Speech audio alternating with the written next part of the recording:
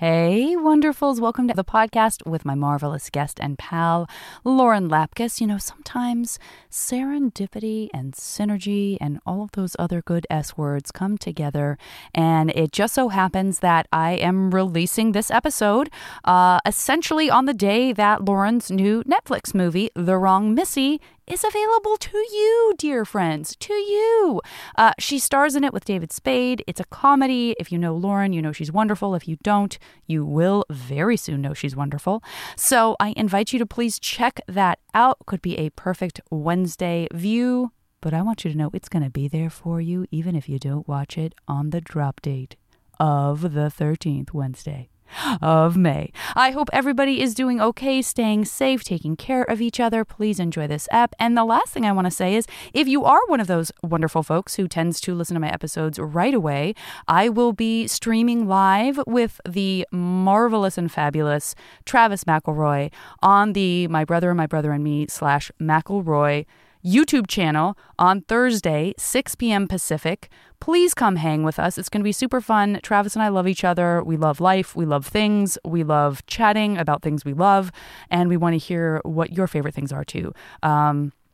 Just a little ray of sunshine to celebrate all things Max fun and to celebrate you. So check it out. You can check us out also on social media and you'll get more information and the links and all that good stuff. Again, that's Thursday the 14th at 6 p.m. Pacific.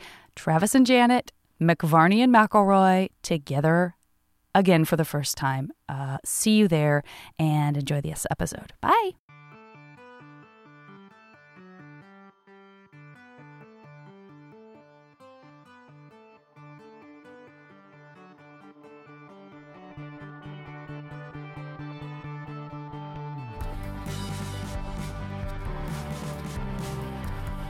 I don't do any kind of like opening remarks. Opening remarks.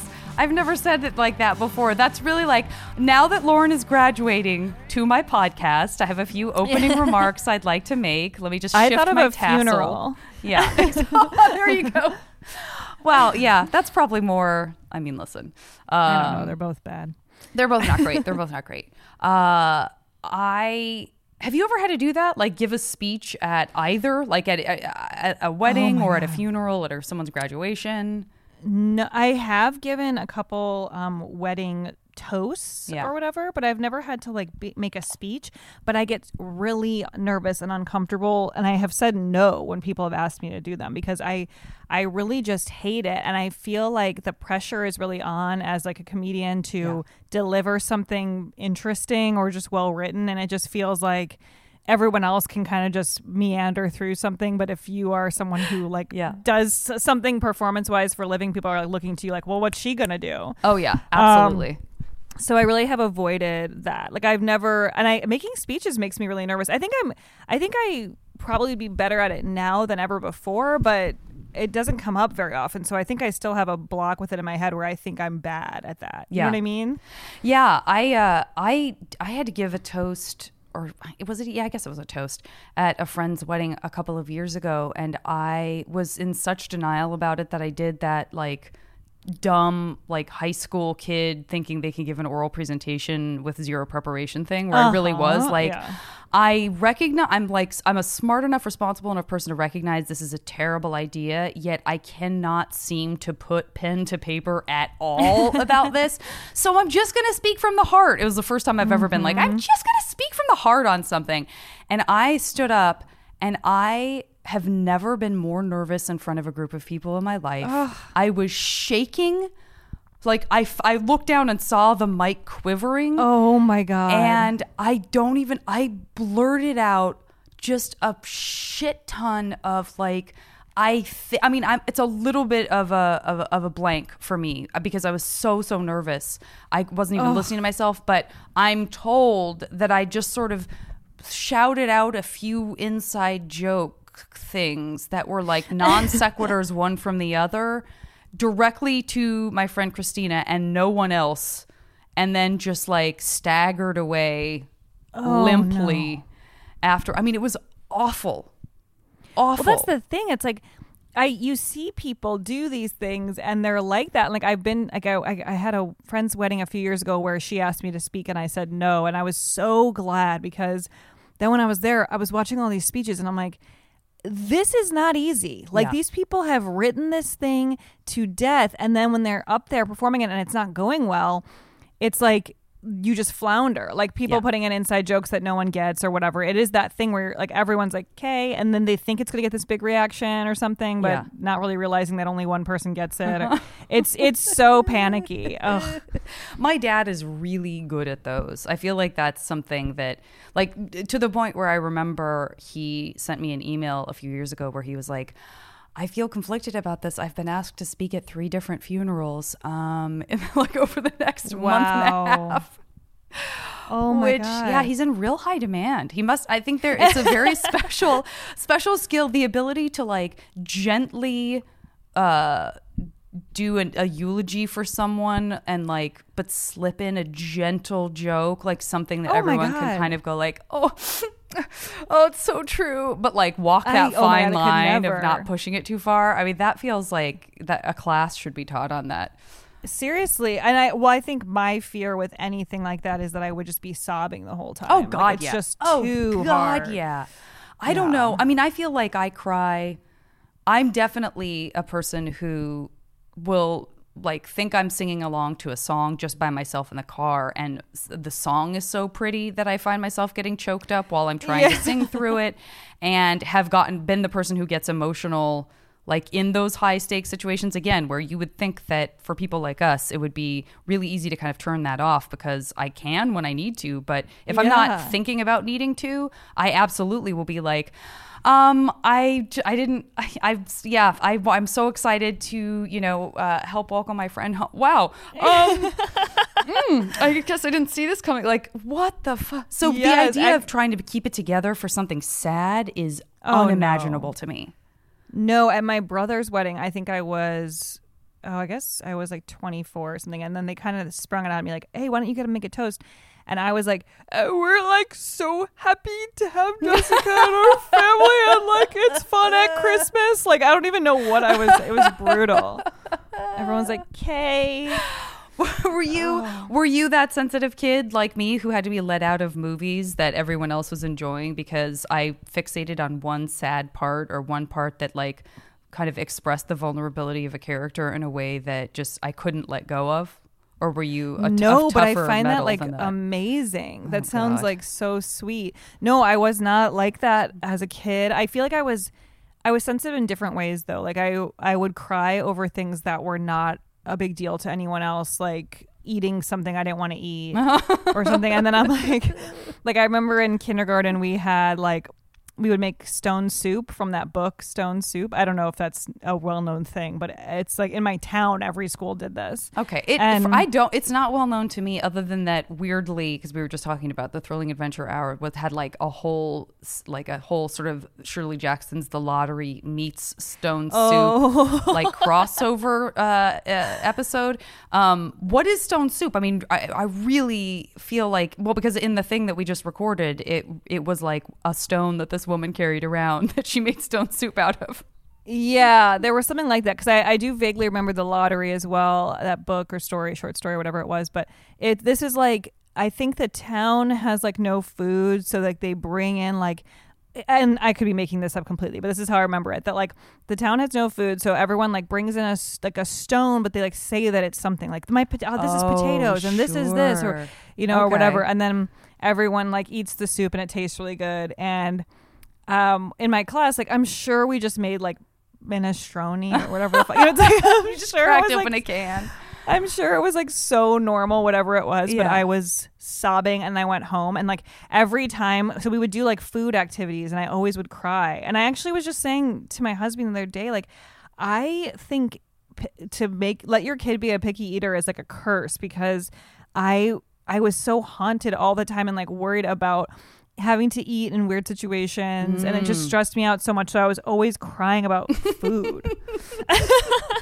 Okay, wait, let me back up for a second. So when you would make stone soup at school, the idea was was it like you reversed it? It was like, hey, I'm gonna bring in carrots, but I'm gonna pretend it's a stone. Whereas in I the do book, think it was like that. Yes.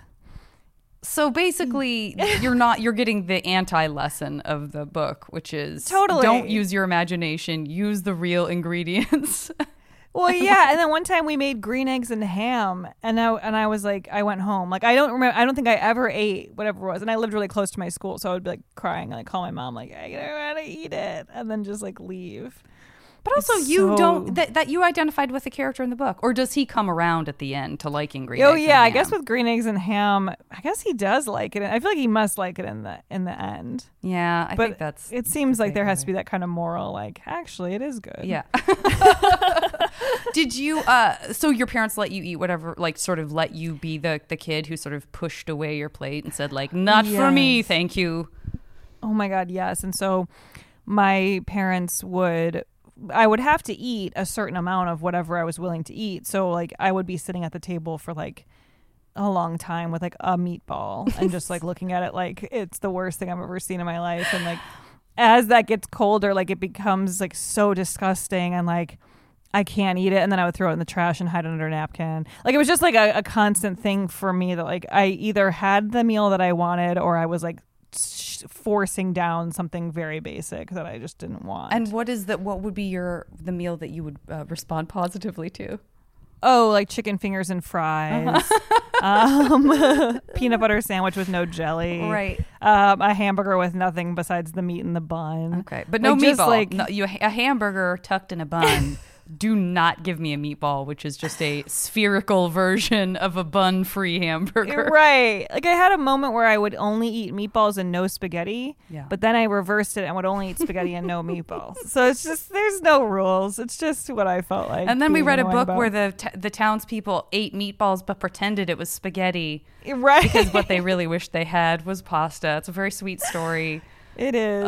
There's a little series of books about a little badger. Have you ever heard of these books named Frances?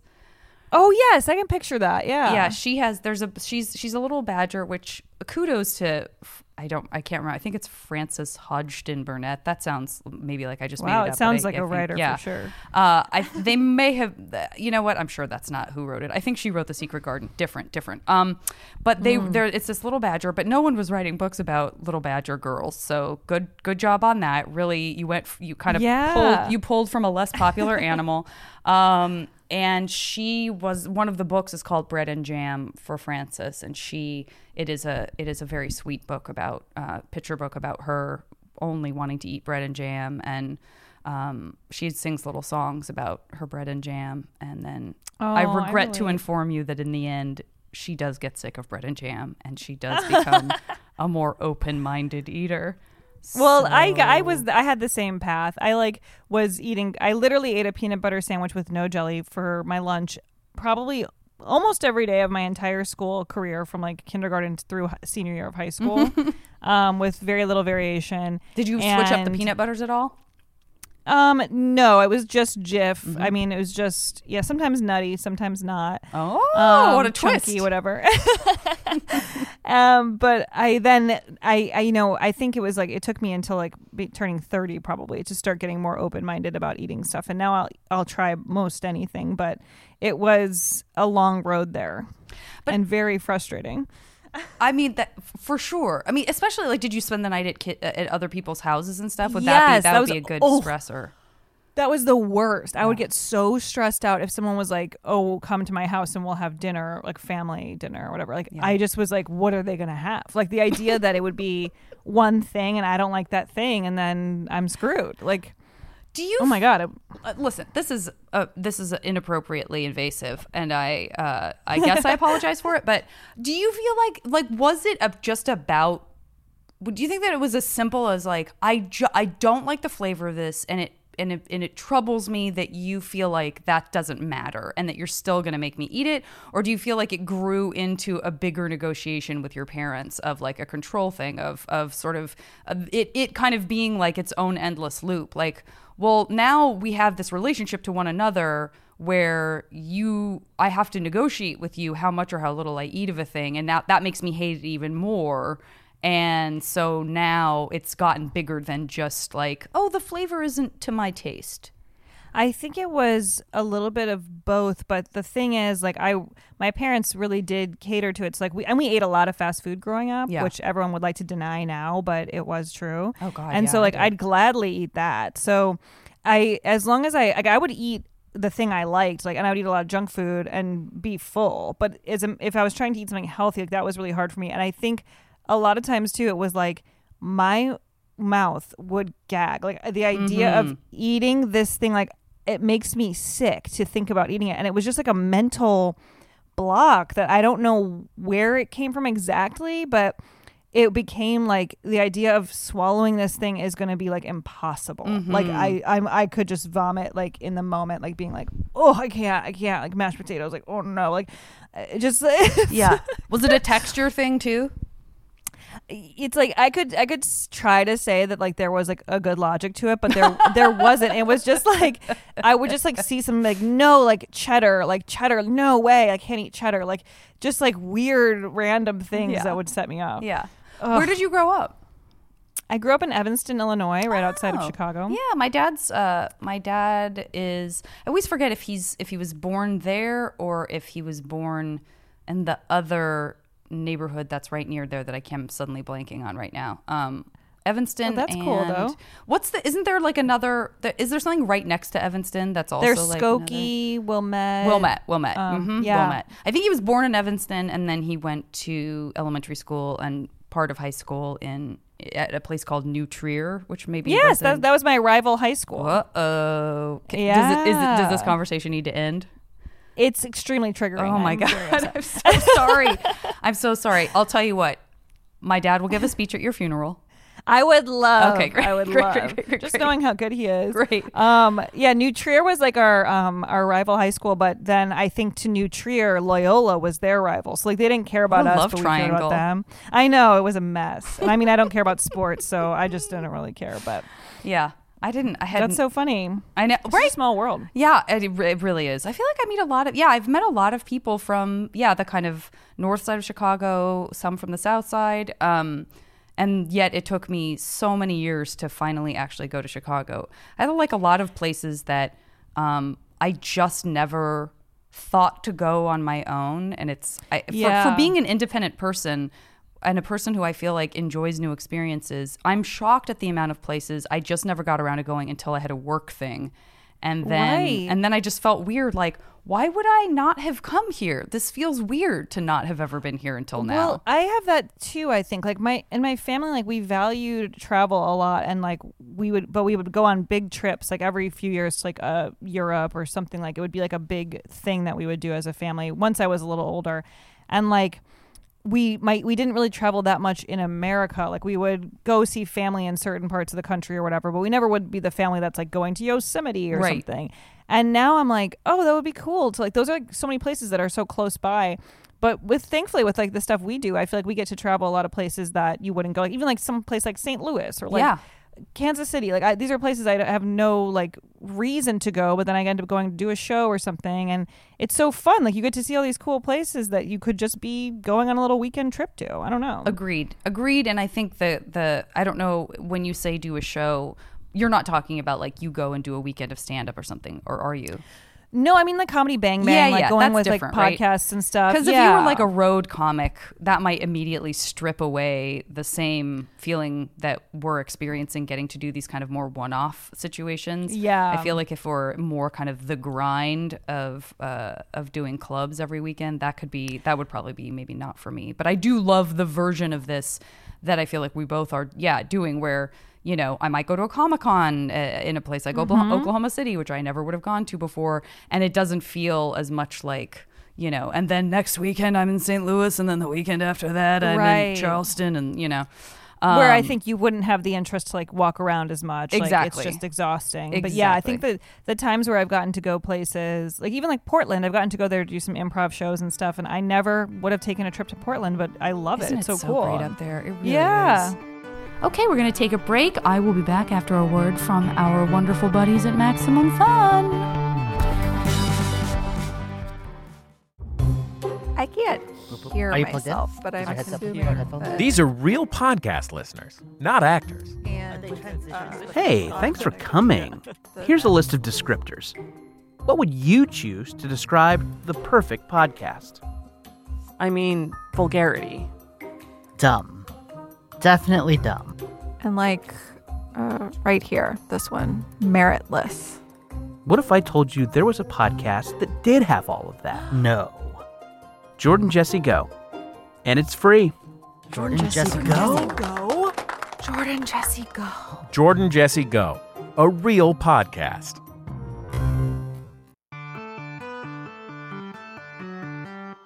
What were some of the places that you guys would go that were your big family trips? Is it you, your parents, and then siblings? And my brother. Your brother? Yeah. Is he younger or older? He's 3 years older. Okay, got it. So the first kind of big trip we took was, we would do some road trips to like my aunt's houses and stuff, but like we took a trip to Disney World in Florida, which was like a big trip that my parents saved for and was like a big deal. And that was like extremely memorable. But then it would be years later, we went, when I was in middle school, I actually got to go on a trip with my classmates to London and Scotland. Middle school, damn. Yeah, and it was a public school, and I mean, I'm aware of my privilege that I was like, my parents like paid for me to go on this trip. It was really lucky, but it was really cool because I was in this sort of reading club. I think that was how it got started, and then we took a trip with like probably 30 kids to England and Scotland, and it was so awesome, and I think that was my first time out of the country, so I went with kids and teachers. Yeah. And then when I was in high school, my parents took me and my brother to Italy one year, and then we also went to London and Paris another year, and I think that might be it. And then, but it kind of instilled in me this feeling of like, oh, if I travel, I should do like big trips. So ever since then, as an adult, like I love to just pick a random country and go. And my husband's really into that too. So like we've gone to Germany and Sweden and Amsterdam and all different types of places. And it's been so cool. Like Japan, which is my favorite place ever. Oh, it's so Have amazing. you been to Japan? I have. I've only been to Kyoto and Tokyo, but I would love to go back and even just explore other areas. But I could also just stay in Tokyo and be fully happy. Yeah. If anyone is listening and they like don't know where to go when we're allowed to go somewhere and like you want to go on a big trip like that, Tokyo is the coolest city in the world. Yeah. I had no interest in going before a few years ago. It really was like not something that I really thought about. I really thought every moment of Tokyo would be like Shibuya Crossing. Like I imagined it as being such a little like beehive of activity. I thought, oh, this is going to trigger all my anxiety because it's going to be this place where no one speaks English and everyone seems cooler and smarter than me. and it's going to be so busy that I'm going to be like, crowds everywhere. And then you go and you're like, oh no, this is like a perfect city. It has that, and then it has every other environment that you can imagine. You could just wander and get lost in like this most quiet little neighborhoods. Yeah, like, it just there's so much to see and do, and it is cool. We've been twice, and we went to Tokyo the first time, and I think then the next time we did Kyoto and Osaka, but I truly was like, I just want to be in Tokyo. It's just the coolest. It really is. Yeah. What was I going to ask you? Oh, so for when you say the reading club, was it like, guys, remember how we finished all those Charles Dickens books that you were so reluctant to read? Guess what? We're seeing Big Ben. It was kind of like that. Like I think the club, I can't remember like what came first, like planning the trip or reading the books, but we read books that were like related to those places, like novels, and then went on the trip. And so leading up to the trip, we had like meetings where we would like discuss each book, and then the trip was just like so fun because it was like a completely crazy experience to be in a different country. And like I'm shocked that I handled that well, because we did go to Scotland and have like haggis. I mean, I didn't eat it, but like I remember sitting there and being like, oh, but God. I'm so brave for having sat near it. Exactly. Oh, that's what I was gonna say. That's actually what I was thinking. I was thinking like, I can't imagine. I mean, I don't have kids, so maybe I would feel differently if I did. But the anxiety of being a teacher responsible for someone else's child in a different country sounds awful to me. It is really crazy when I think about it too. I had like really cool teachers, and they were my English teachers, and I'm still in touch with one of them on Twitter, and then another one I kind of did a little thing at my middle school over some webcam thing like years ago, talking to kids. But so I got to see one of them again. But the one teacher now lives in, I think, Thailand or something with her family. So maybe she's just extremely adventurous, and that was not that crazy for her. But she was like in her early, mid-20s at the time. Oh, wow. Seems crazy. Yeah. Yeah, I think you just have to be one of those people who assumes nothing bad will happen rather than assuming that everything bad is going to happen. Which I think if I had that responsibility, that would be my expectation and fear. What was your high school like? That was middle school, and was your high school also a public school? Yeah, it was, and it was a huge school. So each class, it's Evanston Township High School. It was there's only one public high school in the city, but it's a big city. So each class was like 900 kids. So there were like 1,000 kids in each grade.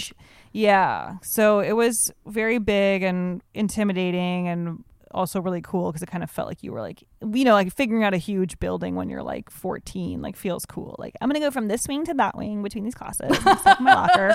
I'm a real wing hopper, everybody. Check me out. What were you interested in high school? Were you a good student? Were you kind of just focusing in on like one specific thing that you liked?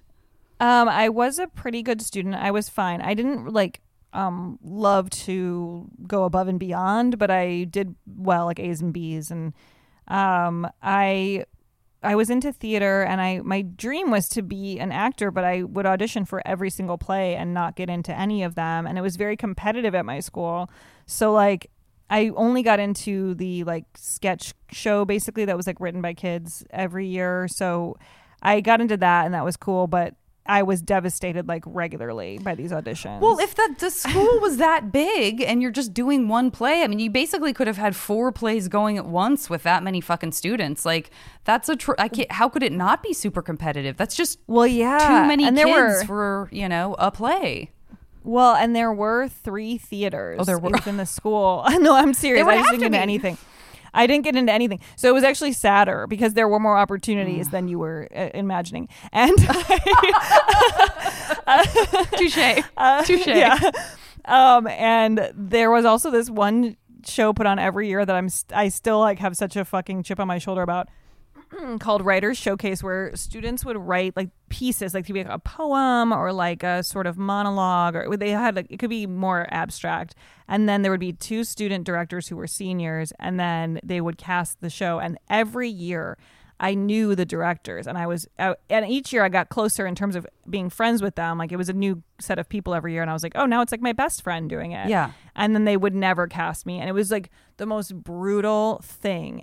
It hurt my feelings so much. I that's what I really remember crying about a lot in high school. Was, like, not getting into plays. Oh God, yeah. Those moments of insecurity. I feel like because this stuff comes up on the podcast because of that extra fragile time in our lives, I'm always so blown away by the people who are like, and yes, I was crushed, but that just pissed me off, and I just tried harder, and that's why I'm a millionaire today. Like, I'm just not that person at all. I mean, Did you get into shows, or were you interested in it? I did, but I definitely I definitely like went as a freshman. I was just looking at some old journals that I hadn't looked at in a really, really, really long time because I was toying with the idea of reading from them for like Max Fun bonus content until I realized I was a complete goober.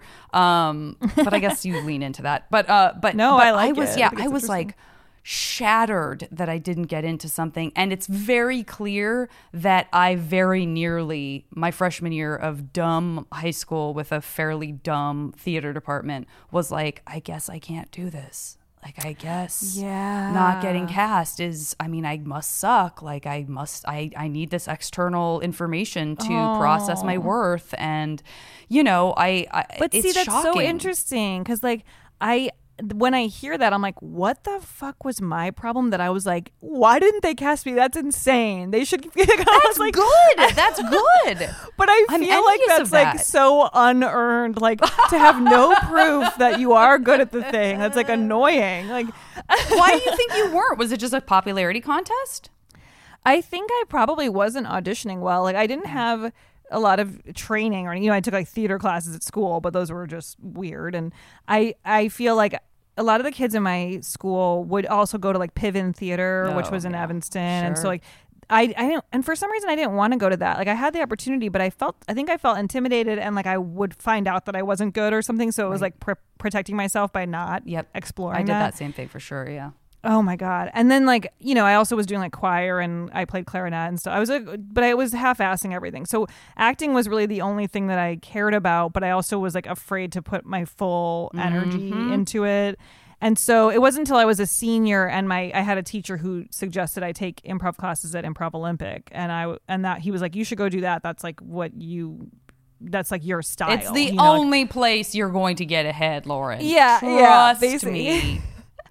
Jesus Christ. You could tell. But I did it. So that was like so life-changing, because I truly didn't, know what to do with myself, and like not getting into the shows always sucked. And the one show I did get into every year was like a big show that the whole school would go to, but it was still that feeling of like, how will I ever figure this out? And like, I think it would have taken me a lot longer if he hadn't recommended doing improv. Yeah, for sure. Were you writing at all then? Were you like, when you did the sketch show, were you contributing material as well? Was that sort of part of it, or? Yeah, and I directed the like sort of, there were like there was like a few different segments to the sketch show basically. So there was like a singing group and a sort of comedy element, and like the more dramatic pieces. So I directed the comedic sort of group my senior year and wrote for that as well. Nice. So I did start getting into that then, but I still was like afraid to put myself out there in a lot of ways with creating material like that. It felt kind of scary to like write pieces and see if,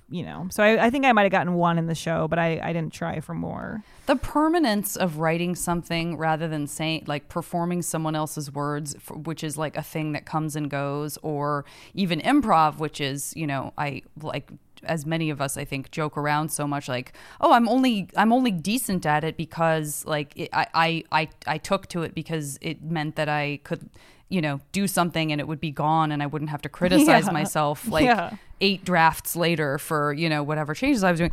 And I think like that writing, and then also the sort of empowerment of directing, I feel like I was walking such a tightrope of feeling like I really liked it, but I was so afraid that meant I was bossy. like just sort of going, I know I have the propensity to kind of be like the person who, accidentally or on purpose is like, okay, we've all been assigned, to write this assignment together as a group of 4. Oh, I'm sorry. Did someone else want to? No? Okay. Anyway, here's my thinking. God, yes. Like just, and then, but also feeling like, I don't think this is appropriate. Like if someone thinks I'm bossy, I'll die. So really feeling that it's pressure. So interesting. Like I think because at the time in your life, like when you're a teenager, you can't really articulate that to your friends. So like, I think I was okay with being bossy, but I wouldn't have thought that someone's internal monologue was like saying all what you're thinking. You know what I mean? Like, it's like you're so obsessed with your own perspective at that time in your life that it's hard to like fully imagine that other people are like having their own narrative. Right. But like when I was directing, I remember one time everyone was like, because it was all like younger kids, and everyone was being really annoying and like and not listening to me and whatever. I remember I screamed at everyone because I was mostly nice and like fun and let everyone do whatever they want. But then I just started going, "You guys, stop it!" And I was like crying and like screaming, like, "You have to listen to me!" Oh my God! I remember like everyone turning and looking like, "Oh no!" Like we ruined it. Like. It was a very memorable thing, and then that was written about in my yearbook and stuff. Like, the time that I screamed at everyone, and it was good though. But it's like in your messages, not like there was an article. Oh no! Like people writing like a sort of like funny memory of like, oh, that was the time where we all had to listen. Whatever, we weren't listening to you, and you went crazy.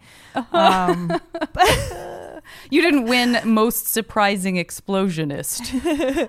No, but I did win Best Actress. So somehow, even though I wasn't getting into any, that's the big irony of it all, is that I wasn't getting into anything. But I think because most of the students went to the sketch show instead of the other plays, they voted for me, and so I still won. You fucking beat them all. Were you dating in high school much? Well, that was my hope and dream for the entire time, and it was a huge focus. Just right up there with wanting to get into a play was like, I just need a boyfriend. And I didn't have any luck in that department, and I was always picking the wrong people, and I would just like the popular kid who wouldn't look at me kind of thing, like all the time. Yeah. And then eventually my senior year, I believe it was, I like had my first kiss, or my junior year I had my first kiss. My senior year I got a boyfriend, and like that was all like finally happening at that point. But I was like 17 before I had anything like that. I do love that you say I got a boyfriend. It kind of does sound like you got a dog, or you got like a car, or it was kind of like that. I like landed just checking one a box in some way, but like it was kind of unbelievable at the same time, where like you kind of build, when you're that type of person where you're thinking about it for years, and like 17 feels so late when you are 17. Sure. Like now it's like whatever, like that's not bad. Like but I felt like I was so behind everyone, and then when it finally happened, it was just like cool that it happened. Like my first kiss was very much like checking a box, like oh great, like that's not someone I'm dating, but like that's awesome.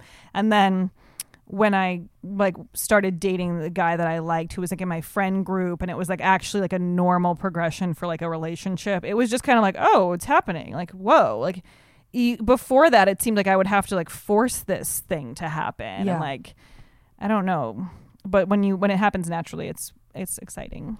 Well, I'm glad that it was exciting, and that you could sort of like step outside of it and go, hey, and you know, and look, this is a thing that happened kind of organically, and this feels good, rather than like the thing that I think happens to a lot of us often, which is, you know, the thing where you see it from a distance and you assume it's going to feel like this, and this, and then it happens, and you're like, oh, yeah, I guess this totally. I guess now that it's happening to me, now it's normal, so I best look beyond this at something else that I am looking at from the outside and thinking that's gonna make me happy, or that's gonna check this next box, or whatever.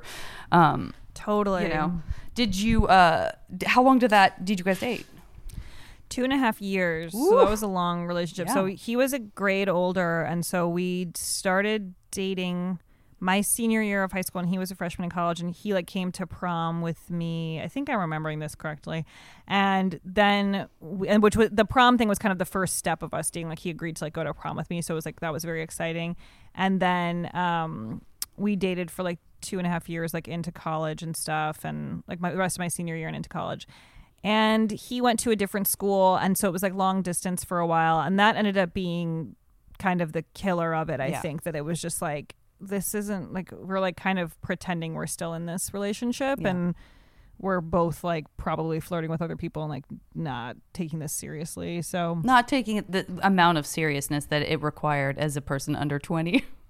Exactly. Like, yeah, I mean, like, it's like, yeah, I'm sure I was so immature about the whole thing, and rightly so, and like it just should have ended earlier so that we could both do whatever we wanted, but that's not what happened. I tend to like stay in things like a really long time, so I feel like that was natural that it for me in terms of how the rest of my relationships have gone. That makes sense that I stayed with him that long, even though it probably had died out like 6 months before we broke up. Yeah, but it's especially hard, I think, if you tend to be that kind of person, and then whatever's going on in the relationship isn't awful. It's just that you're that you're apart, or you're friends, but you're not in love, or like those things. It's that middle ground that traps you, I think, if you have a good heart, because you know, it feels easier to be passive because you probably still care about the person than it does to sort of, you know, really shake it up and like either hurt or be hurt or worry that you're going to make a mistake. Like passivity, I think the lack of choice,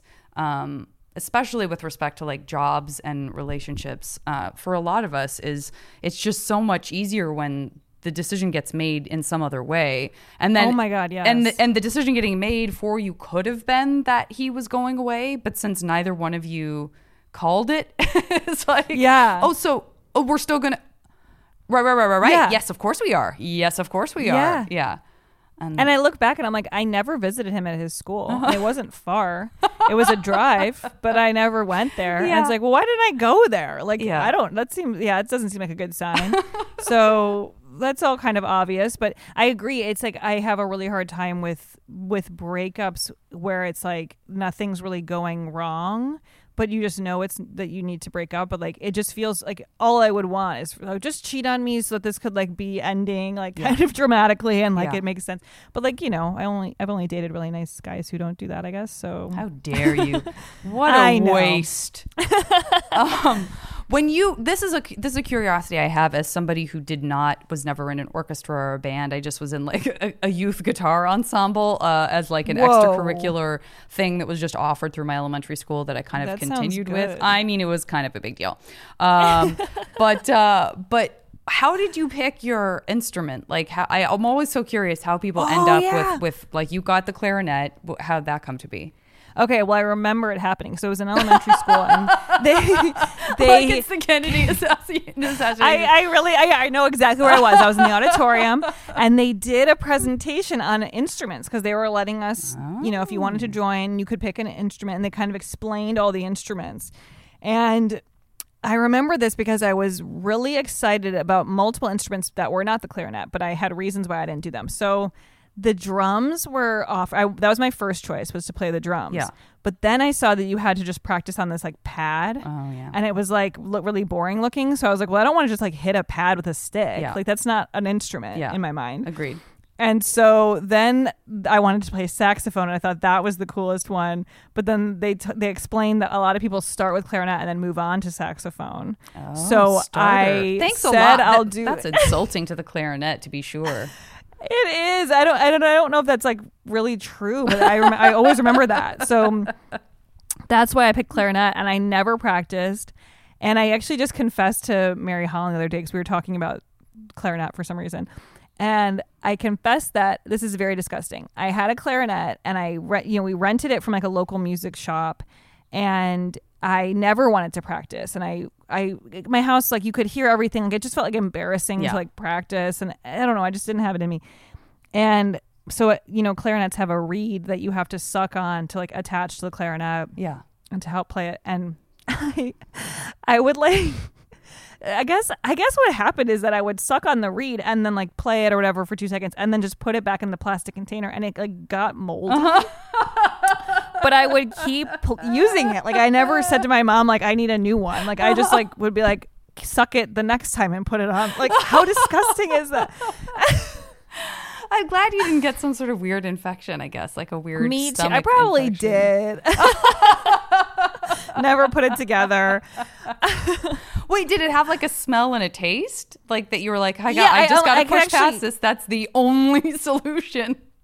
Well, I'm kind of gagging thinking about it because it was like this woody, of course it was like the wood of the reed, but it was just gross. It was like, it was already wet.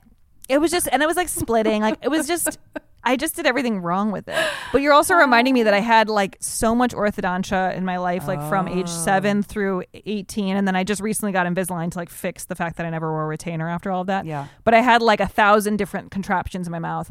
And when I was in middle school, I had this crazy thing that no one's ever known what I'm talking about when I explain it, but it was called a 4C Herbst. So it was it went 4 crown Herbst is what it was. So it would go on each of your crowns in the back, like they're like your back teeth. Okay. They put these crowns on, and there would be like basically a pipe with a thing that would go inside the pipe. So like two metal, like a metal rod and a metal hole rod. You know what I mean? Like a hollow rod.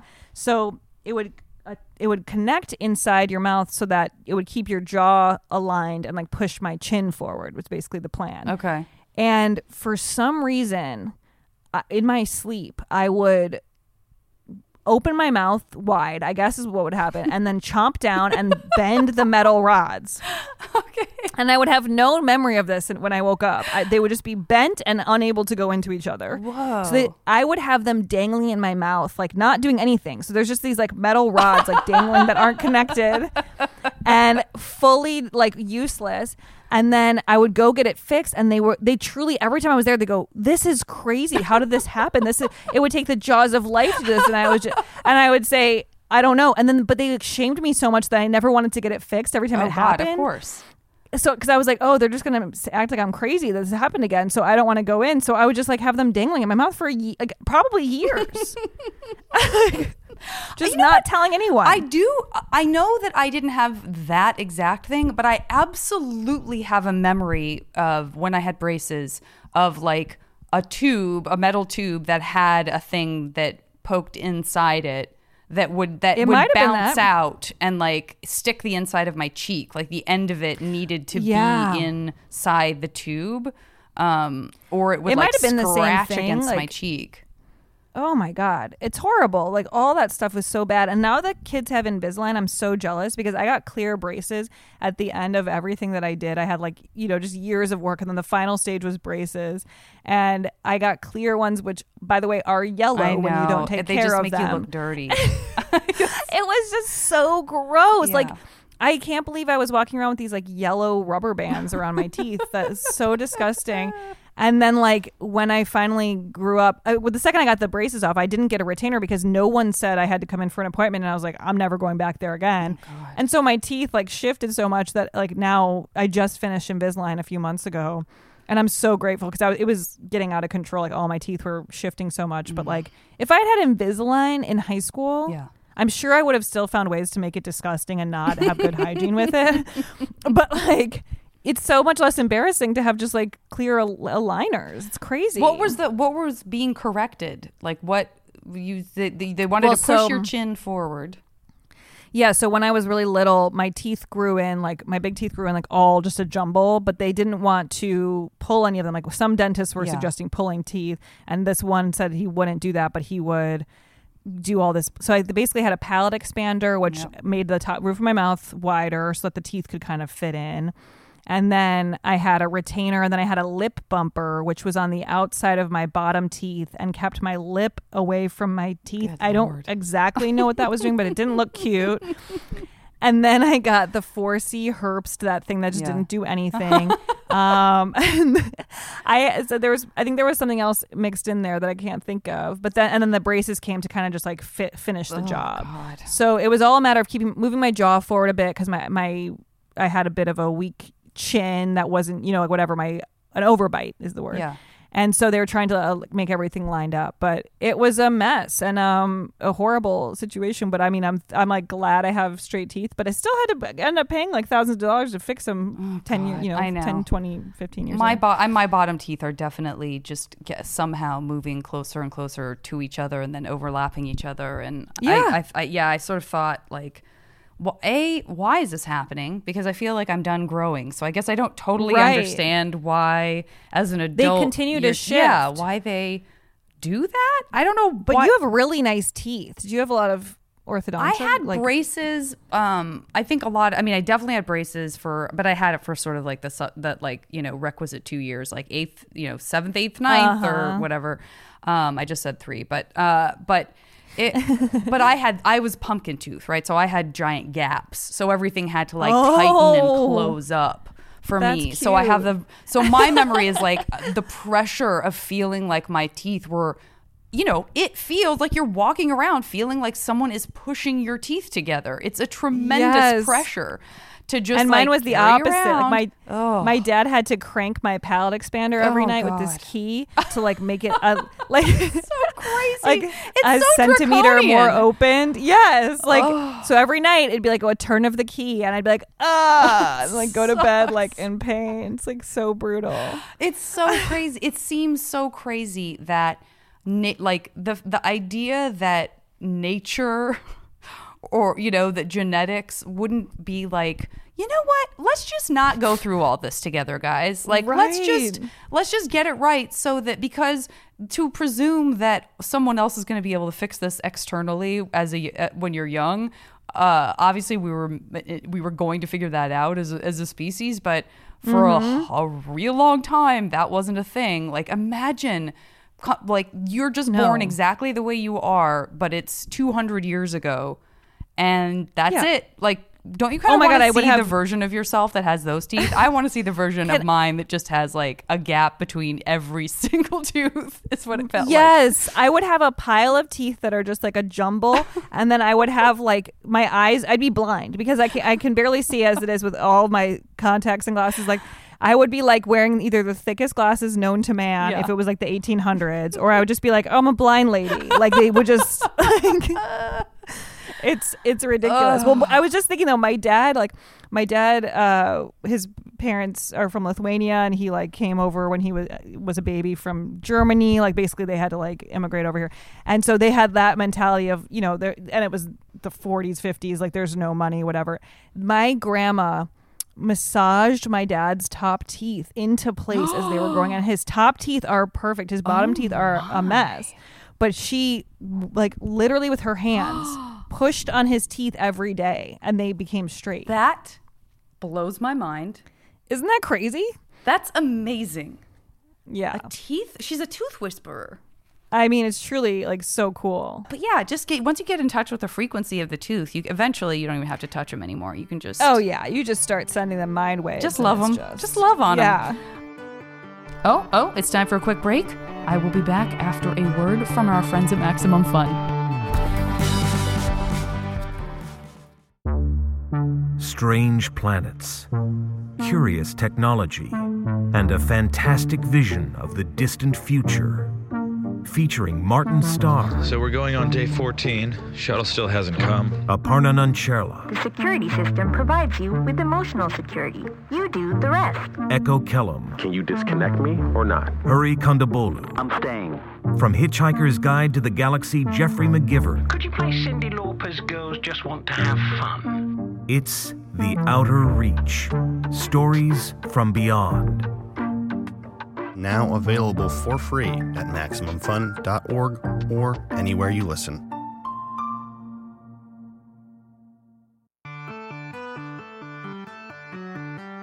Okay, I want to get into the Smash game with you to round out our episode. For the first category, I think I'm going to start with, I might as well start with the food category because it's a perennial favorite of mine, and I think we did cover some ground with your food likes and dislikes. So this is the category of 3 foods as specific or as general as you would like that in our alternate universe that we're creating here, there are no ramifications. So it can be for, sort of ethic reasons that you don't eat something, or you wish you could eat it forever, but it makes you feel sick to your stomach because there's so much sugar in it after a while, or anything like that. We're stripping all of that away. You can have it in perpetuity at the snap of your fingers forever. Oh, okay. I would say filet mignon. Right. I would say pasta with pesto, my mom's recipe. That's the only one I really love. And then I would say chow mein. Oh, great. Great. This is how the game is played, so don't you worry. Okay. Really good choices. Okay, let's do next category. 3 places in the world that you have not yet been with your husband. We're going to send you on a little vacation, and you're teleporting there. So you do not have to worry about how far it is, expense, all of that. We're throwing out the window. 3 places. Okay, Greece. I would like to go to, I want to go to Lithuania. And I want to go to, I'd go to New Zealand if I didn't have to worry about the flight time. Yeah, me too. It is great, though. You got to go there anyway. I went to Australia. Do you feel it's the same? I don't feel, first of all, fair question. Very fair question. Sadly, I don't feel you can feel that you saw New Zealand if you saw Australia. They're really different. Okay. Yeah, it's just so beautiful. It's so beautiful, and the people are so warm and kind, but it really is staggeringly beautiful. Like it's the sort of joke is that if you go to the North Island, which is spectacular, they apologize to you that it's not the pretty island because the South Island is so beautiful. Oh, my it's God. So yeah, we got to get you there. Okay. Wow. Next category, we're gonna do 3. This is like revenge play time. So you get to do any role, male, female, doesn't matter, age, none of that matters. This is sort of like you'll get one of these out of 3, but 3 plays that you get to do that make you feel like avenged for not getting cast and stuff when you were in high school. Okay. Noise is off. Oh, yeah. Because that was one I didn't get into, but then they ended up not being able to do it for some reason. You would have been so funny and great. Wouldn't that have been cool? I mean, at the time, I probably would have been horrible. Okay. Noise is off. I would say, I want something funny. All I can think of is like Les Miserables, but I don't want to be in that. I'm gonna put Writers Showcase, the show that they wouldn't let me be in for some reason. Yeah. I want that chance. Yes. And then let's do Peter Pan. Oh, great. Do you listen to This American Life? They just I haven't in a long time. They just re-aired a really old episode from like the first year. That's the Fiasco episode where Jack Hitt describes that Peter Pan production. I need to listen to that because that just came up in conversation recently. Oh God! And have you watched those videos of like? There's like one video online of a Peter Pan play at a school going completely awry, where like the someone's using the pulley system like all wrong, so people are flying. Yes, this is that exactly what they're talking about. Yes, that's exactly. Oh, what okay. But the way he describes it is so like beautiful and great. perfect, as he's sort of talking about like a child just sort of dangling like a spider, like a dead spider off of this line. It's just great. Okay, wonderful. Peter Pan, got it. Now, all due respect to your wonderful husband, it is a MASH game. We're going to get some alternate universe romantic partners, and the sky's the limit. Living, dead, a character from a comic book, an animal, an actor or actress who, who cares who they really are. It's whatever their persona seems like from any era. 3. Okay, I'm going to say Domhnall Gleeson, who's like my favorite. Have you been watching Run? Yes, I only saw the first episode though. I have to watch I think another one. I was very excited that Merritt Wever is in that role. It just I seemed love like her. how did they break the system and give it to like the person that it should be, but necessarily probably wouldn't be normally. That's what I was saying too. I was so happy that it was like just an amazing actor, and it wasn't like just some hot lady who's I mean whatever. Yeah. I just hate everything like that. So she's just legit so good. Did you watch that other show she was on? Oh, yeah. The Unbelievable? Yes, Unbelievable. That was so good. She was on, I think I saw her in something even before this, but she was on Nurse Jackie. And she is so delightful in that show. Even if you're not interested in the show itself, her character is just like the most adorable, funny, weird, vulnerable, just great character. So yes, actually put her on my list. Yes, I'll take her. That's right. I would like either one of them, and then I'm gonna put on Michelangelo the Ninja Turtle. Great. Yes. Again, that is what this game is for. This is very well selected. And why him specifically?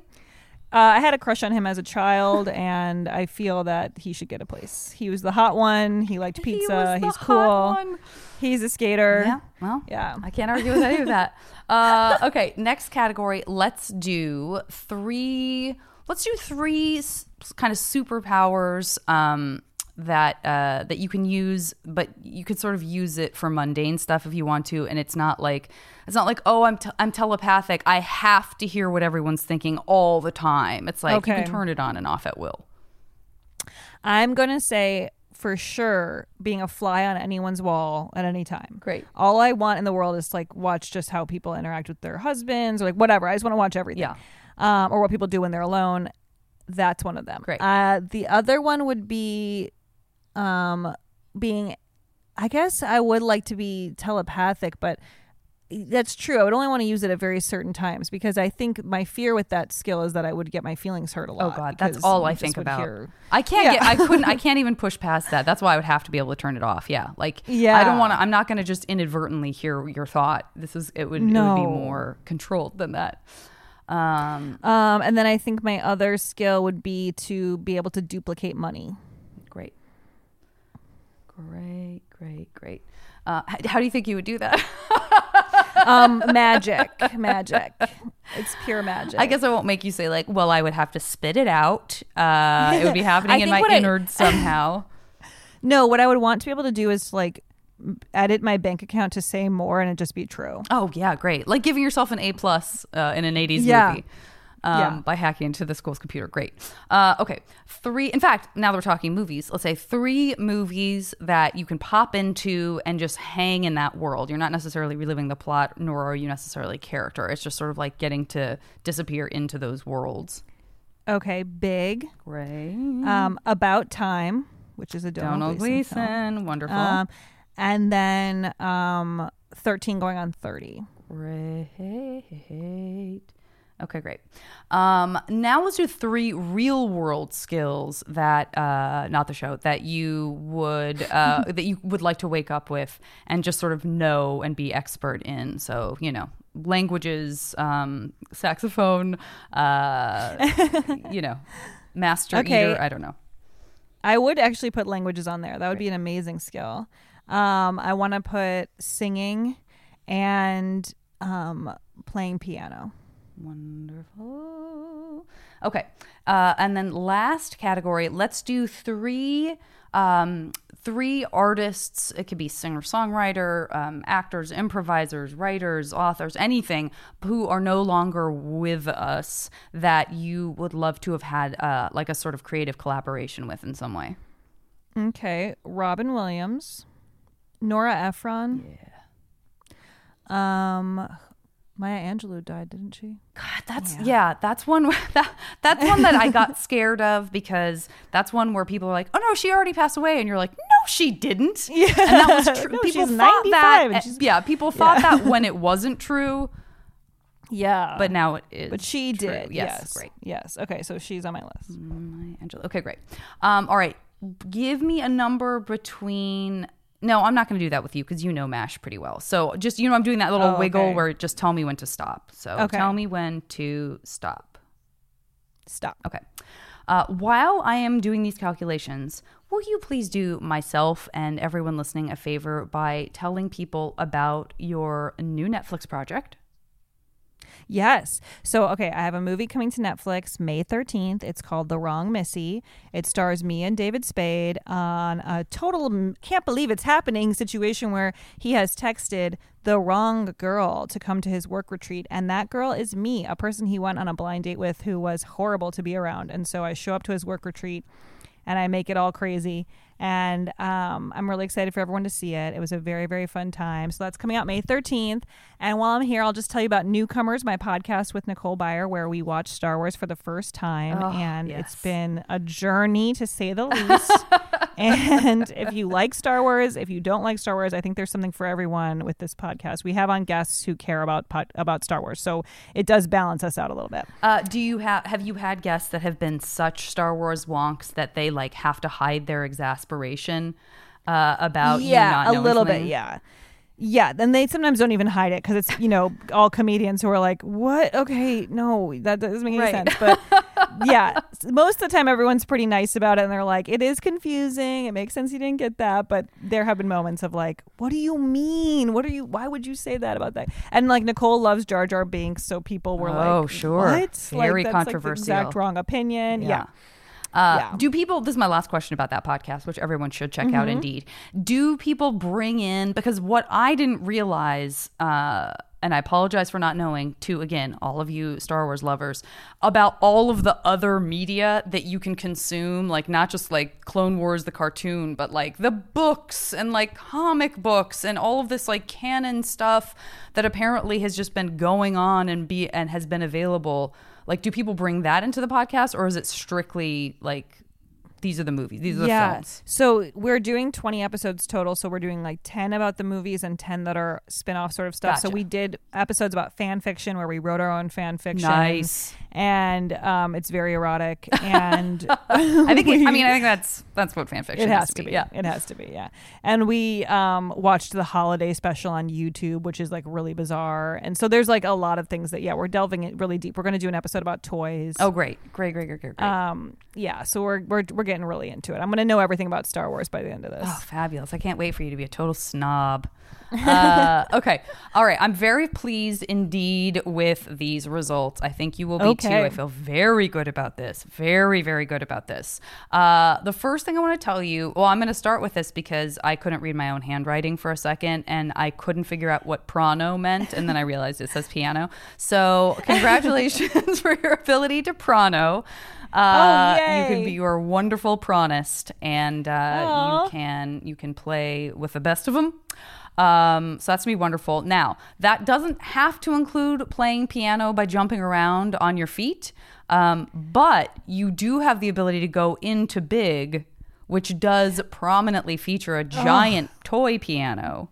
Perfect. So please know that you also will be able to jump into that world whenever you want, and just sort of take a break from the real world. That being said, I want you to rest assured you also have a mansion in Greece that you could just sort of teleport over to and have an amazing experience in, with unlimited filet mignon. This is all very classy, high life stuff. Oh my God. So enjoy that. I loved your performance in Noises Off. People are still talking about it. And I believe Robin Williams was in that with you. I know you guys did a few different things together. That would be something that I think not just you would have such a pleasure watching. So agreed, and I'm really glad that you got Robin. Thank you. He was a wonderful man, and then that leaves us with a couple of other pieces of good news. Number one, I know he's not with you because you have the ability to duplicate money. But you do have that. Not that you're going to need it because you're clearly making a tremendous amount of money some other way. But it's always good to have more. It's always good to be able to duplicate money. And you could use that for good. You could just, I guess technically you could just disrupt a total economy by suddenly having like a weird surplus of money, but who cares? But anyway, I know he's not with you for your many skills or for your beautiful mansion in Greece, but you did end up with your first choice. Mr. Donald Gleason. Oh my God, this life is so amazing. I know, it's so rich. It's just like, wow, that's a robust life we've just given you in this alternate universe. Yeah, not too bad. I love not it. too bad at all. Playing piano in my Greek mansion with Donald Gleason. I know. This is that's a dream. That's an embarrassment of riches, is what that is. I love it. Stop duplicating money. You don't even need it. I can't help it. Well, Lauren, I'm so excited that we finally got to do this. I told you in an email that it got to be so long that you hadn't done it that I felt like it was there must have been some reason, like maybe you just didn't want to, or you also were very busy doing a ton of podcasts. So somehow I was like, I'm sure it'll organically happen, just like going to other cities that you always wished you visited. It came through work. I know, but it's still great. I'm so glad I it finally prompted got to do me forward because I've been looking forward to this for quite some time. So thank you. Me too. I'm so glad. Everybody check out those two new rad projects of Lauren's. Obviously, if you're a fan of hers, or even if you're not, you will find out very quickly that there is a world of other stuff to explore that you will be very grateful that you did, that she has made and done and been in. And everyone, take care of yourselves in this weird place and time. The show is recorded by me and edited by Julian Burrell. And as always, the JV Club theme song is Back Before We Were Brittle by the amazing Say Hi. Hey, remember when we could save kittens from trees, or lunch on skyscrapers, bring the villains to their knees? Maybe we should move someplace new and build time machines to go and get us back. MaximumFun.org. Comedy and culture. Artist owned. Audience supported.